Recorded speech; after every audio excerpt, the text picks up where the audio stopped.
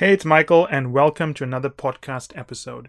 Before I get into today's episode, we wanted to make an offer to you. If you go to firmsconsulting.com, you will see a pop-up or you'll see a place to add in your email address, or you can register on the Firms Consulting website. If you register onto that website, you get put into an exclusive list. And what you get in that exclusive list is samples of the content we have available to FC insiders. So, that said, I hope you enjoyed today's episode. This podcast touches on a common set of feedback I think aspiring consultants get when they interview for any of the major firms, and I'm referring to the top three, of course. A common set of feedback we receive from MBAs in particular is that they need to get more experience and then reapply to McKinsey or BCG or whatever it is. And I've seen this across many candidates. I mean, we've got candidates from all over the world, Australia, South Africa, England, Canada, the United States. I'm just naming the large countries here, but I see this quite common for MBA candidates, whereby they're told, okay, you've done well, you are very logical, but you need more experience. And what happens with many of these candidates is that they obviously fall over themselves to join a large company, spend 2 years at that company, or 3 years, and then reapply to McKinsey. And I think that this podcast is meant to save you a lot of time, heartache, and hassle, and cost as well. If you get that feedback, I'm pretty sure that the vast majority of candidates are going to try as much as possible to get positions at large companies and get that experience that consulting firms are asking for. And I know this is happening because just based on the emails we're getting about these things, it's a problem. And I wanted to qualify what consulting firms say when they mean you need to get extra experience. Experience does not refer to going to work at General Electric for 2 or 3 years and then coming back and telling McKinsey, I have 2 to 3 years experience. Will you now interview me and I have the skills you want? In fact, I've seen candidates who've done that, working at AMD, Intel, or whatever the company is, and then going back to McKinsey and I'm disappointed because they feel McKinsey has misled them. But I don't think consulting firms are misleading you, but I do think consulting firms need to maybe be a little bit more clear about what they say when they say experience. When the consulting firm says you need to get 2 to 3 years experience, they don't care if you've come back after 2 to 3 years and have worked at, BP or Microsoft. They don't really care. What they're saying is that, you've got to read between the lines here. What they're saying is that typically when someone works at Microsoft or whatever the Fortune 500 company is for 2 to 3 years, they gain a certain skill set and body of knowledge that allows them to communicate in a much more deeper way and a much more broader way and have a much more deeper set of context around which to answer the question. I'm going to talk about this more in more detail, but I think I need to state this, what I'm actually referring to.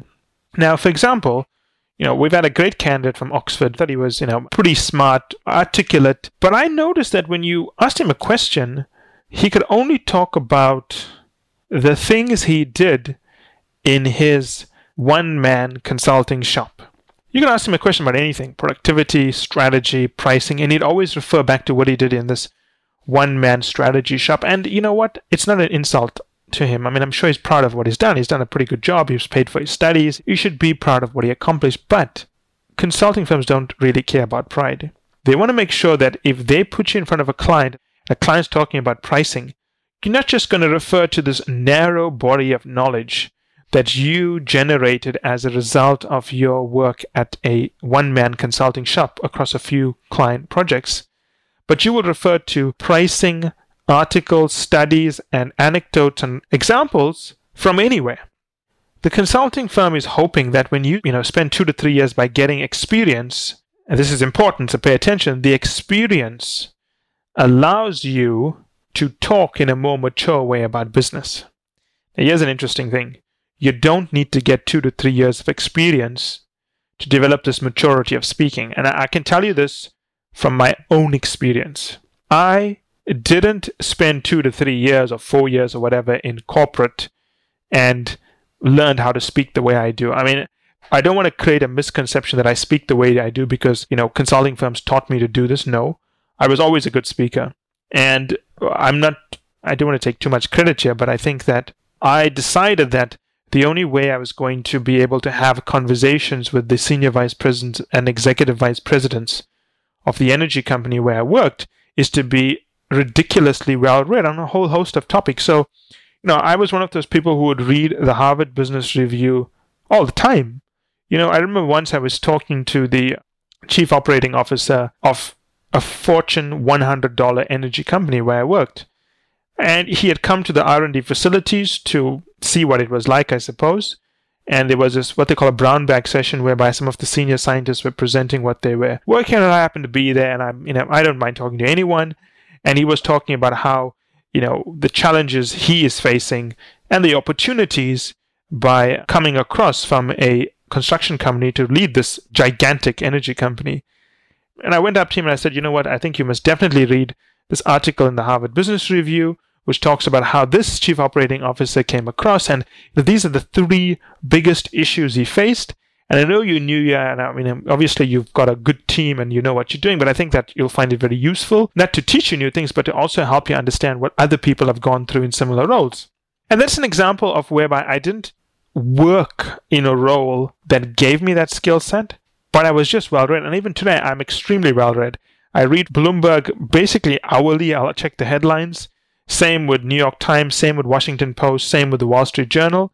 And I keep up to speed. Even the Harvard Business Review, I think the quality of insights is far deeper than any of the other publications. I read it regularly to make sure that I am able to draw on these rich contexts and talk about it. Yesterday I was in South Korea and I was talking to a very large electronics company, to the chief financial officer, and I don't know anything about electronics. I'm not an electronics guy. I didn't grow up in that side of the business in consulting. But I'm so well-read that I could very clearly explain to him how Samsung allocates investments for its different country units, because I read that article by 2 Accenture partners in the Harvard Business Review 6 years ago. I think it was 6 years ago. But I remember it very clearly.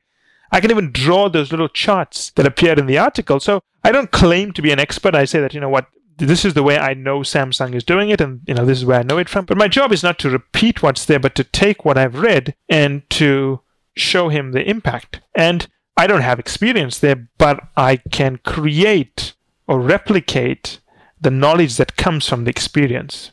And when you get this feedback that says, you don't have experience, think very carefully about what it is you need to generate from the act of getting experience, and think to yourself if you need to go work for a company to gain that knowledge.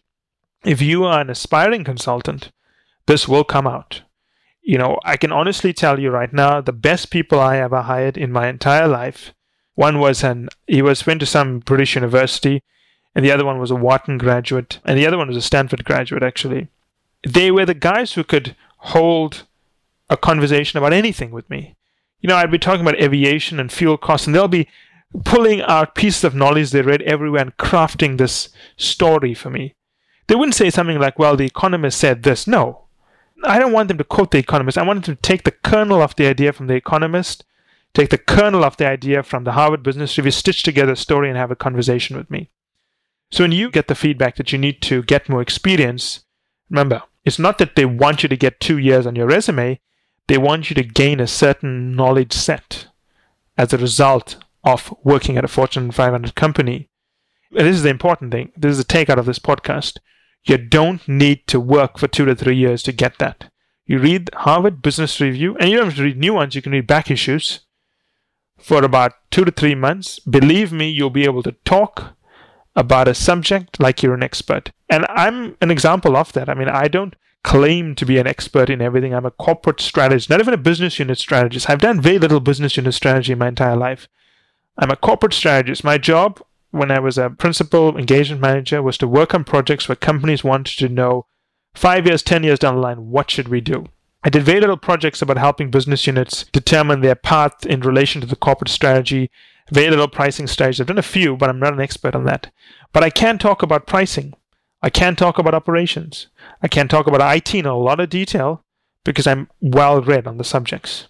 And that is what you need to do. You've got to be well read, and you've got to find a way to draw that in.